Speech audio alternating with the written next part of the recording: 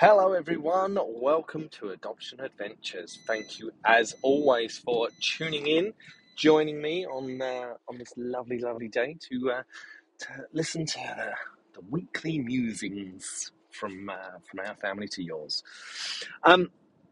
So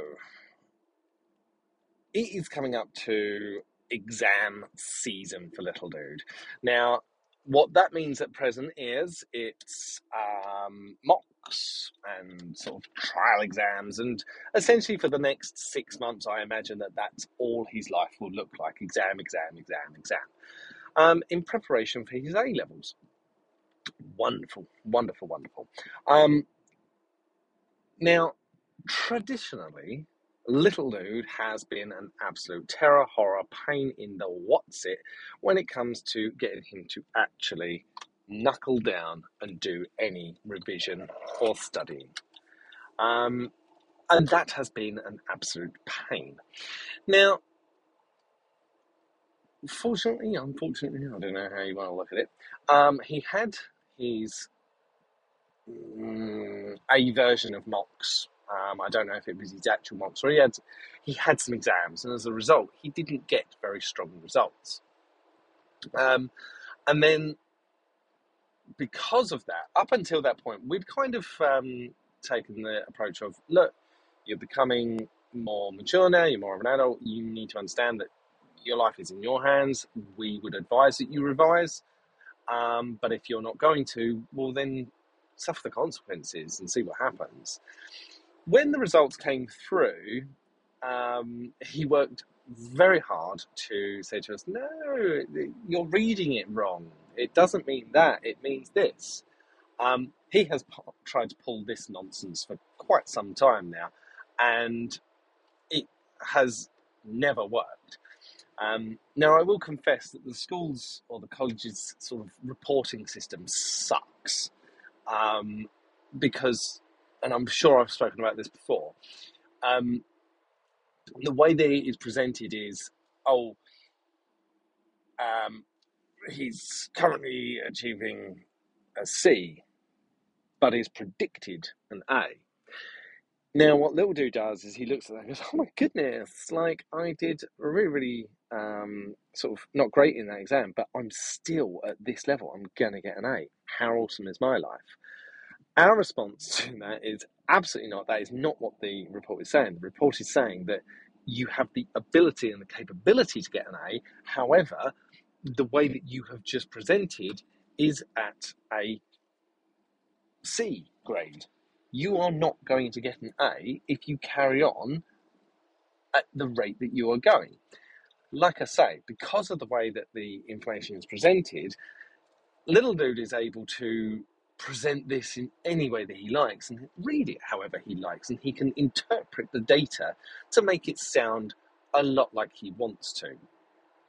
This has been an ongoing battle and a trial and a tribulation for years. I have spoken to heads of year, heads of school, department heads. No one is listening to what I'm saying there. And little dude is loving life because he is able to ride on this cloud of possibility and hope.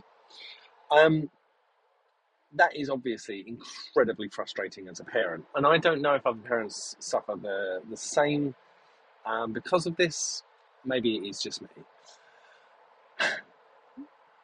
What did happen, however, is Dad and I, when we looked at those results, we were like, no, do you know what? We've stepped back, we've given you a little bit of breathing room, and you've messed it up.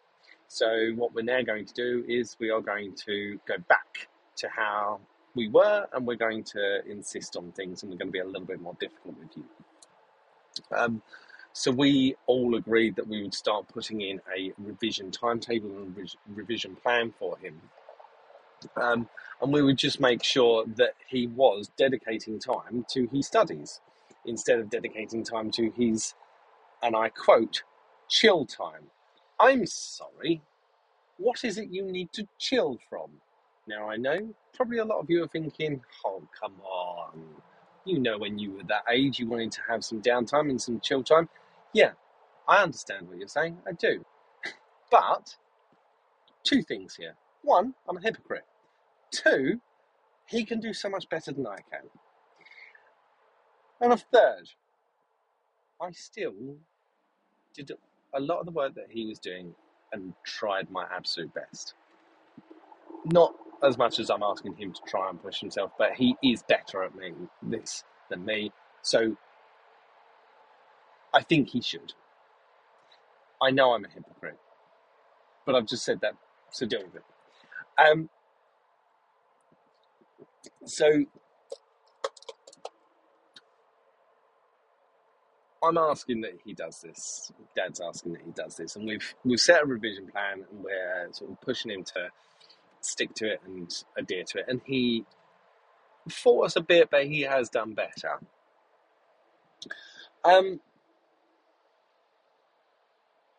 We've then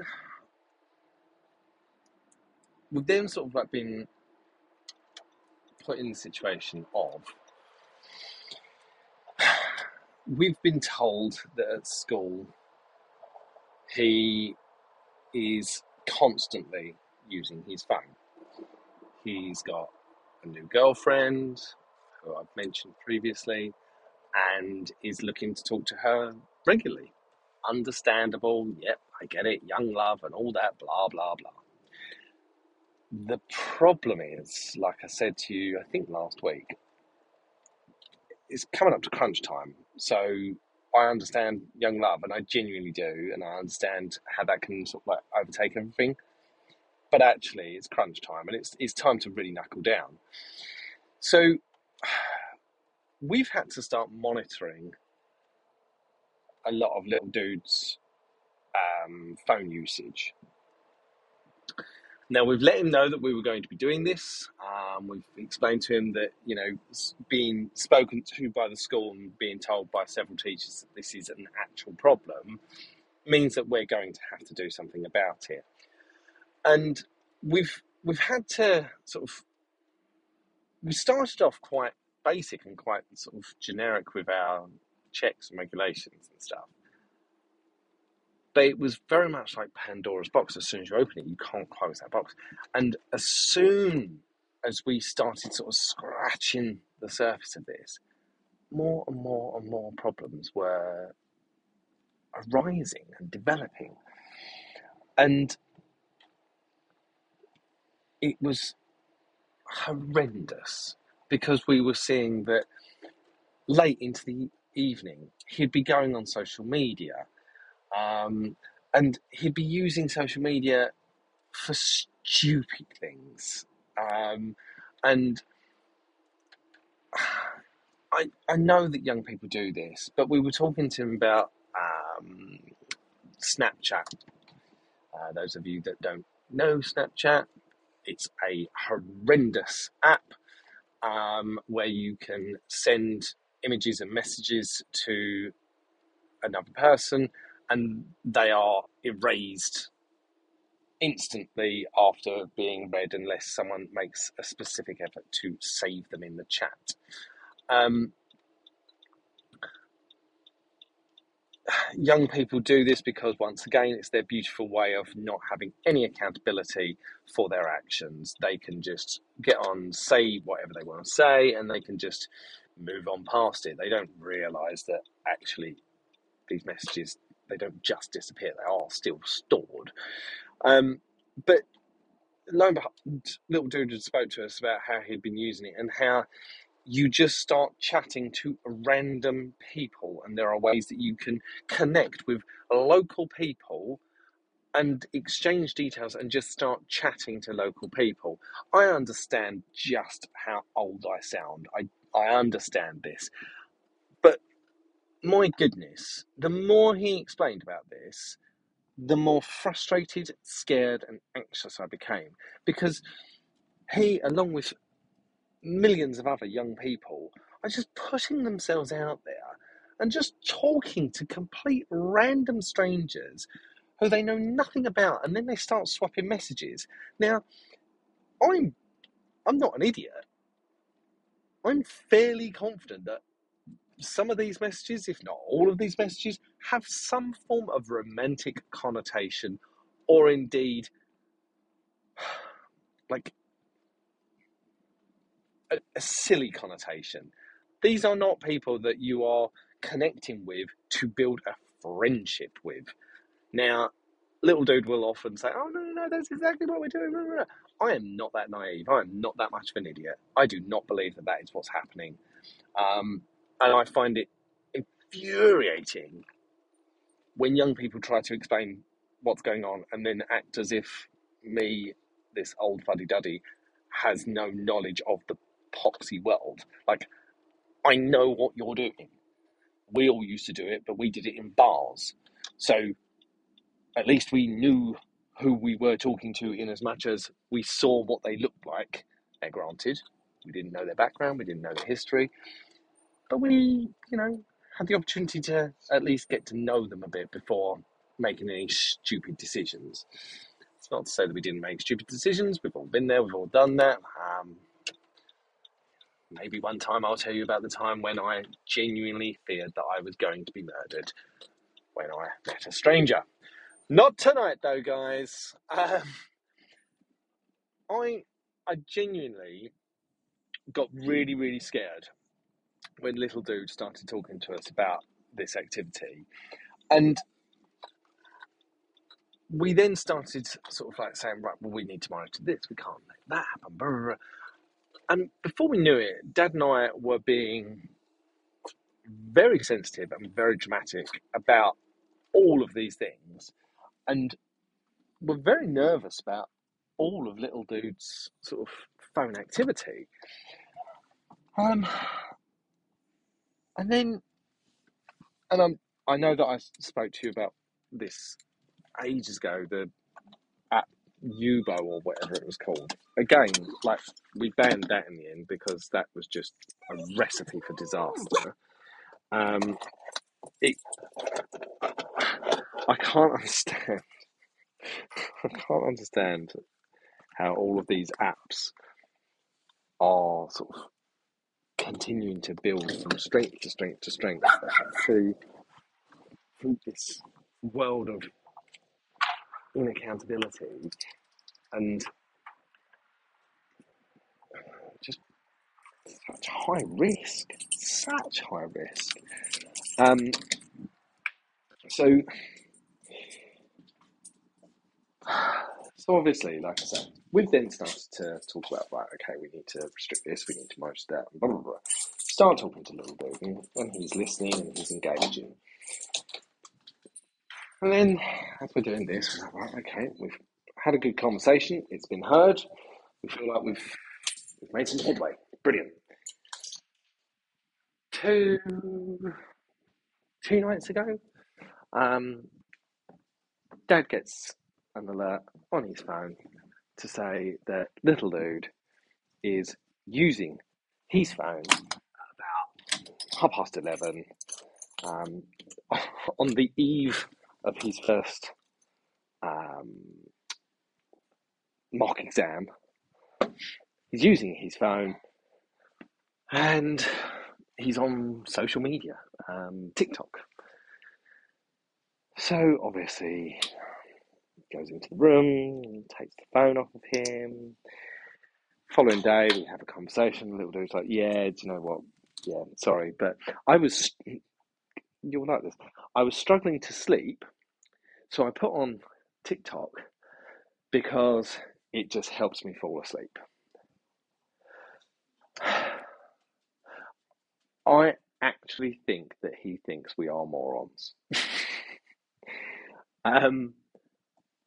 But he says these things, and you're like, you cannot honestly believe that I'm falling for this crap. But he does. So we push it back and we fight it and go, no, you're being ridiculous. And then, right, okay. So then last night he was like, oh, I'm going to go to bed and, I'm just going to watch something and then go to bed. And I said, okay, give me your phone. What do you mean, give me my phone? I was like, well, I said, we keep talking to you about this. I said, we've talked to you about it several times. I said, and you just keep abusing our trust. I'm really sorry, but I'm afraid we've tried the nice approach, we've tried talking with you, we've tried conversing and treating you like an adult, but you just continue to treat us like mugs, and that's just not okay. It's it's unfair that you keep treating us this way. So unfortunately, you're pushing me into a situation where I've now got to put some checks and measures in place and put some punishments in place. You know, the conversations just aren't cutting the mustard anymore. So I'm now going to have to punish you as if you were a younger child. Oh, but I want to text my girlfriend. Yeah, I'm sure you do. You should have thought about that. I'm afraid it's time to actually suffer some consequences from silly actions. As you can imagine, he was furious with this. He felt that he'd been completely poorly treated, unfairly treated. But we did it. So, right, okay, that's fine, done. So then today I go to work, I come home, and little dude's phone is next to Dad, who is working downstairs. I'm like, what's going on here? So, well, I was just working. He's on a study day, and I got a notification that he was on social media, and he was on social media for 30 minutes when he should have been revising. So I had to go upstairs and take it off of him. And he responded, I don't know how that happened. It must have been going off in the background. Again, pretty certain he thinks we're idiots. So again, we've had to do the same. And I've just driven him to cadets, and I just spoke to him and said, look, I'm really upset because I feel like we're having to come down so hard on him at the moment and sort of like put so many rules, checks, and measures in place that we're actually not giving him any room to breathe. I said, but dude, I said, you're putting us in this position. I said, because you're treating us like crap and you're treating us like idiots. I said, and it's just not okay. I said, but what are we supposed to do here? I said, how are we supposed to build trust? How are we supposed to grow here when you're just literally doing everything in your power to abuse our trust and to make us struggle with you? And he was like, yeah, I get what you're saying. Do understand. You've got to do what you've got to do. And I said, mate, look, you're putting us in a really difficult position. I spoke with Dad, and he was like, do you think that maybe he's actually, want of a better term, obsessed with his phone? I said, yeah, I absolutely do. I said, but now find me a 17-year-old that's not. And it's really, really challenging because as parents, you've got to lay down the law, you've got to sort of put sort of things in place to help your kids. But as they get older, you've got to start treating them like adults. In 6 months' time, little dude's moving out. He's going to be living on his own. I'm not going to be there to monitor this sort of thing. So you're kind of stuck in this difficult position where you're like, oh, well, do I put these strict measures in place, knowing that I'm teaching him how to do it when it's time for him to be an adult? Or is it that you're kind of fighting a losing battle? There's literally no point doing what we're doing because in 6 months' time he's moving out and he'll be doing his own thing. So what do you do? And I think this is a real challenge. It's a real challenge for when you're sort of a parent of a child this age, because you've still got to be a parent, but you're moving into a place where you're not becoming a friend, but you're getting on, you're engaging, you're talking about things on a more mature level, you're treating them more maturely, and you're accepting that they are young adults. And for all intents and purposes, they are still children. They're still so young and so naive and able to make so many mistakes. And that really scares me. And you feel like I feel like I want to be in full control, but know that I'm not allowed to be in full control. And I've got to let him make mistakes, but in the same breath, there are certain mistakes that he's making. You think, no, I've got to come in and save you from this, and it's vile. It's absolutely vile. So yeah, that's the challenge of the week. We're stuck in this rock and a hard place of having to really sort of bring in harsh punishments and whatnot, but actually feel like we're not sure how much damage or indeed how much good we're doing. We're doing it all for the right reasons, and we're talking to him and we're letting him know, but we don't know how this will what sort of effects this is going to have.